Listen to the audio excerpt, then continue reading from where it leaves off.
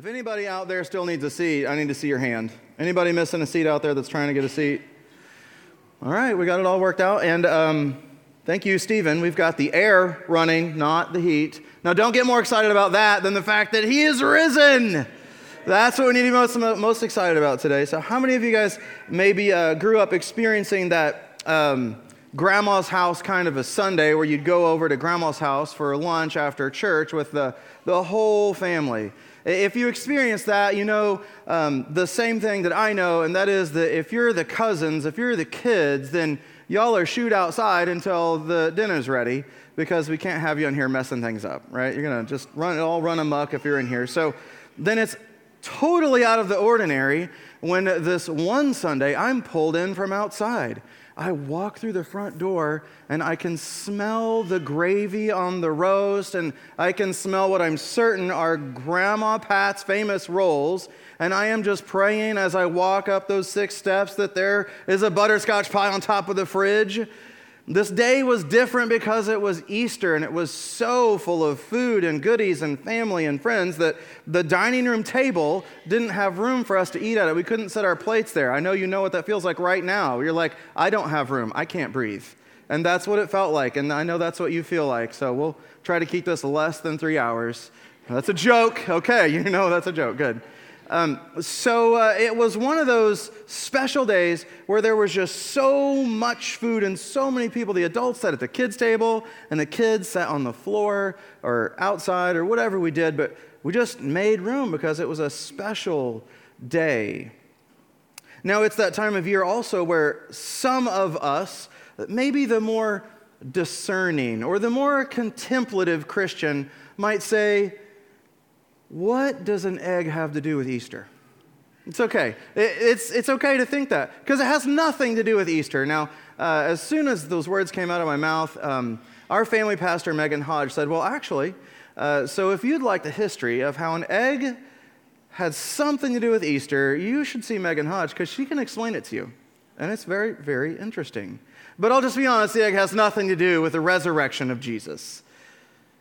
Today is where it's about so much more than a great meal with our family, even at Grandma's house. It's about so much more than eggs, even if they're filled with candy. And it's about so much more than the great pictures that we're probably going to take of our families, because it's a day that we recognize and we remember, we celebrate the new covenant of his body and his blood broken, shed for us, that we might receive forgiveness of sins, that we have hope in the resurrection. We have an eternal Lord and Savior, a King, Jesus Christ. We celebrate that today. I bet that some of you will remember the person that taught you how to play checkers. And you might even remember like where you learned to play those checkers. I remember my dad sitting down on the living room floor with me. I remember the cardboard checkerboard just kind of sitting all wonky on the carpeted floor there and putting out those plastic pieces. I thought they were ammo for throwing at your little sister. And I found out there was like a whole purpose, a whole game that wasn't throw them at your sister that I grew to really enjoy. Now, the first time you played that game, probably like me, it didn't take long for you to discover that when whoever's teaching you, in my case, Dad, gets to that back row, what happens? Right? Dad says, "King me." And then you find out that not only were you bad, but now you find out you're terrible. Because he's moving all over the place. He might as well flip the board because the king can do everything. The king can do all kinds of things that all these other little measly pieces they just can't do. So then from that moment forward, if you're like me, you're just thinking, man, I just want to survive long enough in this game of checkers to get to that back row and be like, hey, Dad, king me, right? You're just living for that moment where you can get to the back row and you can have all the power and the glory and you can say, king me. Checkers, resurrection, Easter. All related, I promise. But first, Sophie and Aiden, neglected, abused, abandoned.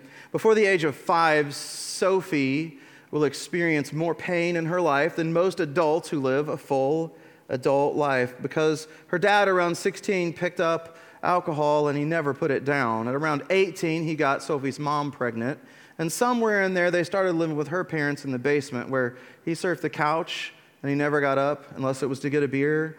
He never got a job. And so pregnant Sophie's mom is starting to feel the stress of no income because there's a baby on the way. And the happiest day that she has in her life that she ever remembers, because her life is so full of pain, is the day that she had this baby, Sophie. But then, like any family welcoming a newborn, every burp and every bottle and every diaper is just like stoking the fire of this super volatile relationship.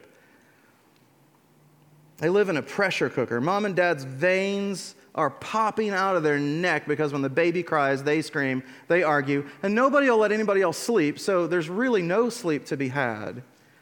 There's a financial pressure. There's a pressure to perform as a new parent. There doesn't seem to be any way out. So the stress just eats away at their hearts, and dad thinks, I've got a way out of this. And he gets a new girlfriend. So of course Sophie's mom doesn't hang around. She gets out. Dad gets a new girlfriend. They move in with her parents now. Sophie and her mom trying to make it homeless with a baby. She turns from crack and heroin to meth. Because what do you do with all the stress of a baby? Nowhere to live, no food, no diapers, and no formula. She gets so strung out that she loses baby Sophie. But it's okay because Sophie can go and live with dad now. Couch surfing a new couch, still not working a job, got another girlfriend pregnant. Soon Aiden's born. And you know how it goes. The whole cycle just repeats because there's no way, there doesn't seem to be any way out of this stress. Sophie and Aiden grow up knowing they're going to share a blanket on the floor in whatever room dad gets to sleep on the couch, and we're not going to see mom anymore because she's gone doing other things to relieve her stress. Sophie finds herself kind of half wishing that dad would get another girlfriend because maybe she'd be around to love her, maybe she'd notice her, but half wishing she doesn't find another girlfriend because it's going to be another house, they're going to have more kids, and maybe they'll be bigger and meaner, and they might have dogs. There might be adults that come in that house that no one watches. She might get hurt even more. See, it's this kind of suffering that leads a person who maybe is even here this morning to say, how could a loving God let something so horrible happen? It's this kind of thing that maybe you and I will even wrestle with sometimes when we say, how could a loving God let something like this happen? But this isn't something a loving God lets happen. This is a world that isn't like the one he created. He created a beautiful, a perfect world. He called it good. He called it very good. And in God's paradise that he created, we were in a perfect relationship with him. Scripture says it this way, and God saw everything he made, and say it with me, everything he made, and behold, it was very good. But then, although we were in paradise, in a perfect relationship with God, Scripture says then in Genesis chapter 3, now the serpent was more crafty than any other beast of the field that the Lord God had made. He said to the woman, did God actually say? So he introduces doubt. Did God actually say, you shall not eat from any tree in the garden? See, right there, in God's paradise, we choose sin. And this is where humanity first decided, maybe I'll trust me instead of trusting God. Maybe I'll turn my back on this relationship with my Creator, and I'll just trust me. So to recap, God didn't make this Sophie and Aiden broken world of suffering. We wrought this world by taking the free choice that he gave us, the will to decide, and to turn our backs on him and to introduce sin into the world and thereby introduce death into the world. We've created the disaster we live in when we decided to start trusting ourselves. It's this problem, it's this sin that we continue this today. We stand in a world that he created, that we broke, and we stand in the world he created by his breath. And then we use the breath that he gave us to declare, King me. It's like we get to the back of the checker and we think we're really something. And we're really somebody who doesn't even know how the game is played. Paul writes it this way in Romans, for all have sinned and fallen short of the glory of God. So it's by our choice, not just the choice of Adam and Eve, but our willful, daily, persistent choice to turn our backs on God, that we eliminate the relationship and we introduce suffering into our lives, the lives of others. It's that sin by which every man, every woman, every child will now not only suffer, but then also die. Scripture says the wages of sin is death. That means that the result or the consequence of sin is death, because in God's paradise, we chose sin. So sin, Sophie and Aiden, resurrection, checkers, we're going to tie all this together because in God's providence, he chose us. In spite of the fact that we continually choose sin, in God's providence, he chose us. It's part of what we're celebrating today. It's the way that he chose us that we celebrate.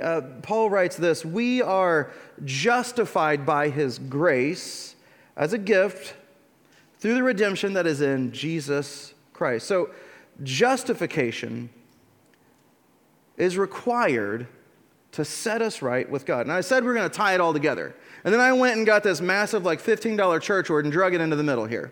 But I think it's because this word justification is actually the key that unlocks the relationship between resurrection and sin, and Sophie and Aiden and suffering and checkers.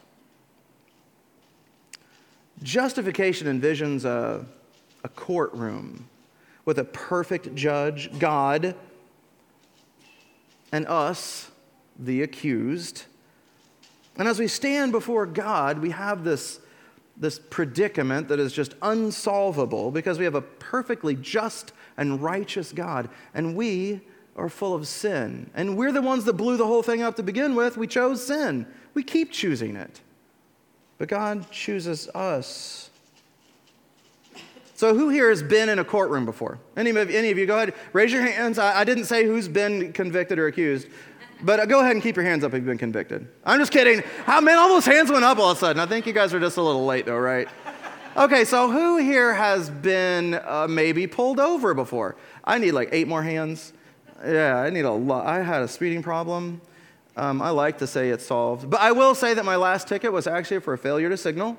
It was like my introduction to old man. Here you go, you're old. I received a ticket for failure to signal.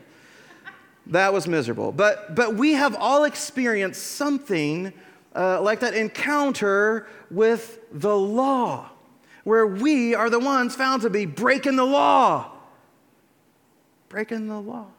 Man, first service got that, you guys. Breaking the law, right? Okay, we got some more theologians in just a second called The Clash. I expect your participation. Okay, so we have all experienced that breaking the law moment where we sit before a judge, or we maybe sit in a car before a policeman or policewoman who pulls us over because we're guilty. And you know that feeling of needing someone to kind of help you through things here because you deserve punishment. And in our hearts, in that moment, I've done it myself, you just really want to get out of the fact that you're guilty. And if it's a policeman, you might get lucky. I've literally never had, my dad is still a policeman to this day, 35 years. I have got out of 0 tickets. Super frustrating. Man, you would think connections help, and they don't in that case. But we in our hearts, when we're not remembering that we're also guilty, we really demand for people like the father of Sophie and Aiden, we want justice. Because man, is that wrong. And it's not okay when people get off on technicalities. Now, maybe in a different way, we're standing before a perfectly righteous, all-knowing God who is a judge. The popular theologians, the Clash said, breaking rocks in the hot sun, I fought the law and the law won. So there's kind of like two different ways you can go. You can fight the law and the law is gonna win. So we stand before the law, we stand before a judge, we stand before a policeman. We understand that we are not gonna win fighting the law. But then there are these other worldviews that come into play and they say, well, maybe the judge, the perfect one, the God, little g, little tiny God, maybe he could just let you off. He could let you slide. Maybe you could just be reincarnated and you could try living life all over again. And maybe by your own good works, eventually you will find a way to eternal life. And in your heart, you know it's trash. You know it's garbage. And you might even have friends who kind of half-heartedly, they place their hope in some kind of a lie like that. And the truth is, we demand justice. And the only way to get that justice is to have a perfect judge who knows the heart of man, who can judge justly, who is righteous. But here's the problem. If he's going to judge justly, then he can't just let you off. If he's going to remain perfect and righteous, he can't just let it slide. There's no way to have perfect justice and a righteous judge and us to get off.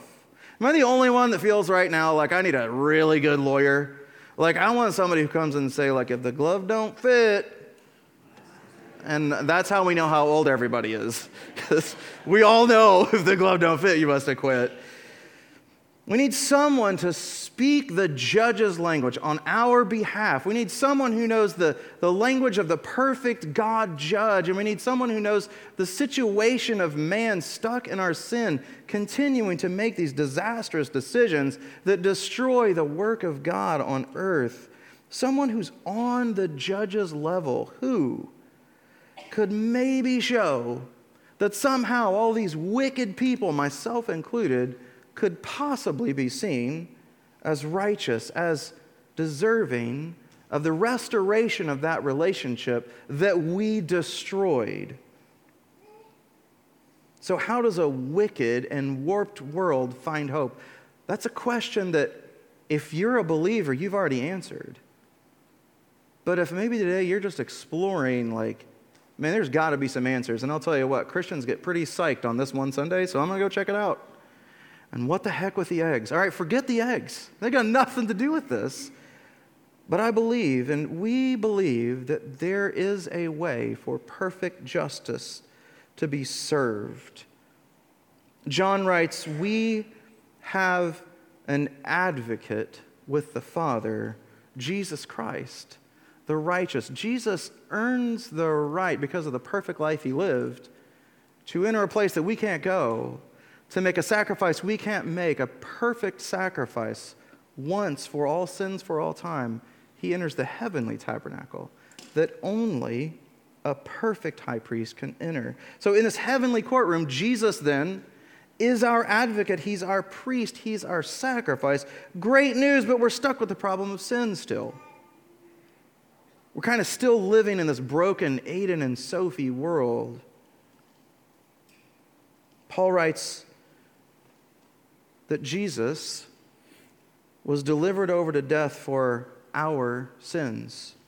So we're beginning to tie all of this together now, I hope. I had to take you through a great big word justification to get there, but I know you're all smart, so I think you're going to get it. I think that we can tie together checkers and resurrection and Aiden and Sophie and sin, which required death, that Jesus died on our behalf. Paul continues, God presented him, Jesus, as the atoning sacrifice through faith in his blood in order to demonstrate his righteousness. So one more big word, atonement. It's by Jesus' death on our behalf that God's justice is perfectly complete. So now we can have a perfectly just God, a perfectly righteous God, a God who knows the heart of man and who can deliver the punishment perfectly. But because of the wrath of God is so mighty that none of us could withstand that, Jesus stood in our place. He accepted our punishment. The righteousness then of Jesus is seen by our judge, by God, as ours. Paul writes this to the Corinthian church: "For our sake he made him, Jesus, to be sin who knew no sin, so that in him we might become the righteousness of God."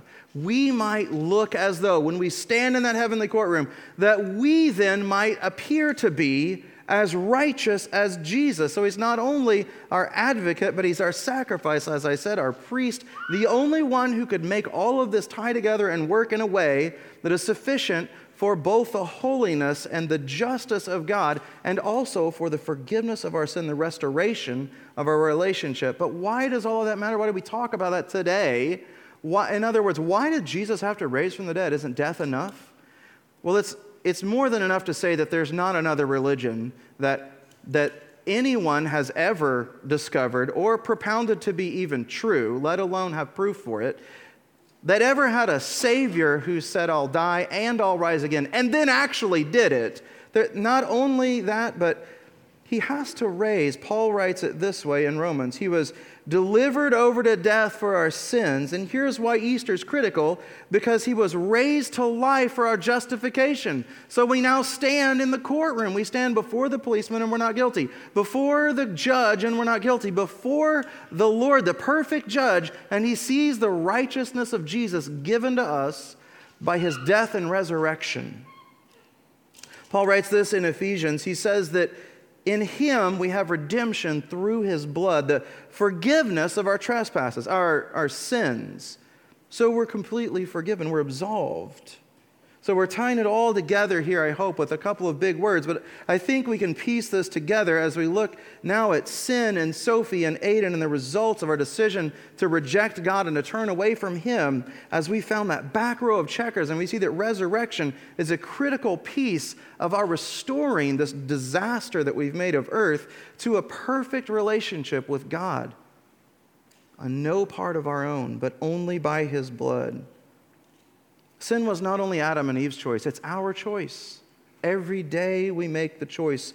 We turn our backs on God and we demand, "King me." But we're terrible kings. We need a true king. So it's kind of the moment of the sermon that most people will start to begin to say as the first sermon recorded in the book of Acts. People start to say, "So now what? What then must we do?" And Peter says, "Repent and be baptized." That means turn away from your sins. And that is what we have to do. But I would just offer that whenever we're saying, "Well, what do I have to do?" We're saying it maybe in a different way, because we're these fiercely independent, freedom-loving, red-blooded Americans. You can amen that. It's okay. I am proud to be an American. It's great to live in America. We enjoy the freedom of worshiping freely today a God who saves. But we love that independence. And so sometimes when we ask that question, what do I have to do? It's kind of couched in this sort of king me mentality that says, I just got this checker. Kind of want to keep it. Feeling pretty powerful, building my own little kingdom. What do I have to do? What is it that I must do? Because I still kind of like the idea of King me. So there's great news, because Jesus answered this. And he answered it after his resurrection. And I want to read from you from Matthew chapter 25. He's talking to his followers. He's talking to his friends. He's talking to the ones who will go on to lay down their lives for him, some of them. And Jesus is talking to them. He says, "When the Son of Man comes in his glory, and all the angels with him. Imagine the sky splitting and all the angels, thousands upon thousands, Jesus coming on a white horse, as he tells John. He will sit on his glorious throne. Notice who's not on the throne. That's me. That's you. There's one man who can occupy this throne. Before him will be gathered all the nations, and he will separate people one from another, as a shepherd separates the sheep from the goats, and he'll place the sheep on his right, but the goats on the left. And then the king will say to those on his right, "Come, you who are blessed by my Father, inherit the kingdom prepared for you from the foundation of the world. For I was hungry." So what do I have to do? What do I have to do? Jesus is telling us. "For I was hungry and you gave me food. I was thirsty and you gave me," what did we give him, Georgetown? We gave him a drink. And then "I was thirsty, you gave me a drink. I was a stranger and you welcomed me. I was naked and you clothed me. I was sick and you visited me. I was in prison and you came to me." Then the righteous will answer him, "Lord, when did we see you hungry and feed you, and thirsty and give you a drink?" And then he'll say to those on his left, "Depart from me, you cursed, into the eternal fire. For I was hungry and you did not give me food. I was thirsty and you gave me no drink. I was a stranger and you did not welcome me. I was naked and you did not clothe me. I was sick and in prison and you did not visit me." Then they also will answer, saying, "Lord, when did we see you hungry or thirsty or stranger or naked or sick or in prison and did not minister to you?" He will answer them, "Truly I say to you, as you did not do to the least of these, you did not do to me." And these will go away into the eternal punishment for eternal life. So it might help us then to put all the pieces together, the back row of checkers, sin and suffering, Sophie and Aiden, and resurrection, to ask the question then, what kind of people are we becoming as citizens in the kingdom of heaven? Believers, when you've repented and you've been baptized, you've received the gift of the Holy Spirit. It's a deposit that secures your salvation for eternity, and it's also a gift that begins to regenerate you from the inside out. It makes you and me like Jesus. It makes us new. He gives us a new heart with new desires, and we become agents of love in the world. What does that mean? It means that we get to the back row of checkers, and instead of saying, "King me," we say, "I'm going to follow a new king, a true king, a king of kings. And like my king, I'm going to die so that he can raise me up new. And I'm going to live a brand new life. And as an agent of love, maybe now in this world that we've destroyed with sin, he can then, by the power of his Holy Spirit at work in his believers, his church, that's us. He can then express his love on the multitude scale of millions of those who call him king, when through us, maybe his love is expressed. You all know a teacher. Everybody in here knows a teacher right now. They've been through probably the worst version of COVID that most of us had possibly imagined. Virtual teaching, in-person teaching, back and forth. Now do both. Okay, now less pay and more days. Ready, go. It's going to be great. These teachers have suffered immensely.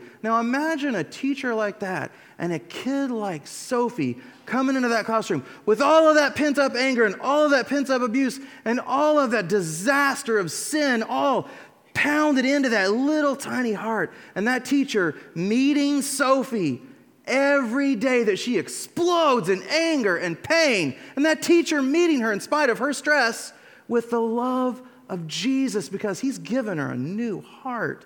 I would imagine then that the love of God may be coming through our hearts and our lives and our actions then when we see maybe baby Aiden who's lost because his mom is high. Maybe you give baby Aiden a home. Maybe you support someone else who's giving baby Aiden a home. Maybe you find baby Aiden's mother at a project and you get her to a mission where you can contribute to baby Aiden's mom now understanding what it means to be loved as a child, because she was never loved. She didn't even know how to love. And maybe then, because of the way that you have shown the love you received to someone else who was desperately in need of that love, there's a whole new branch of that family that comes to trust Jesus as their true king. Maybe, and I can imagine the love of the transforming power of a resurrected life who's willing to get to the back row checkers and say, I'm going to die, that he can do a new work in me because it's only by death that there'll be life. Imagine the dad, Sophie and Aiden, when he's sitting in an AA meeting leading 12 other guys saying, I know right where you are. There's hope for you. Look at my life. I've been transformed. I'm now a light because of the work that Christ has done in my heart. But friends, that's only available for people who decide to make Jesus the true king of their hearts and their lives. There's no room for King Me. There's one throne, and you have to daily place him on that throne. We have to make a habit of saying, Lord, you are the king. I'm ready to follow because I want to seek your kingdom, not my little garbage kingdom where maybe I find the way to someday, by the time I'm 65, get a super shiny car. What kind of trait is that? When you could be expressing and sharing the love of Christ with a hurting and broken world. If you're a believer, you've already got this Holy Spirit in your heart. And maybe today you've got to say, God, it's time for you and me to talk. So I would ask that you bow your heads. And maybe, believer, you're saying today, I don't know, if someone's sitting here saying, God, there's no way you could possibly conquer this sin that has consumed my life, this secret sin that I just can't let go of. I feel like it has power over me. And today God says to you, there's resurrection power available for you when you die. When you get to the back row and you say, I choose death. I choose to follow the true king who's going to share his victory over death and over the power of sin.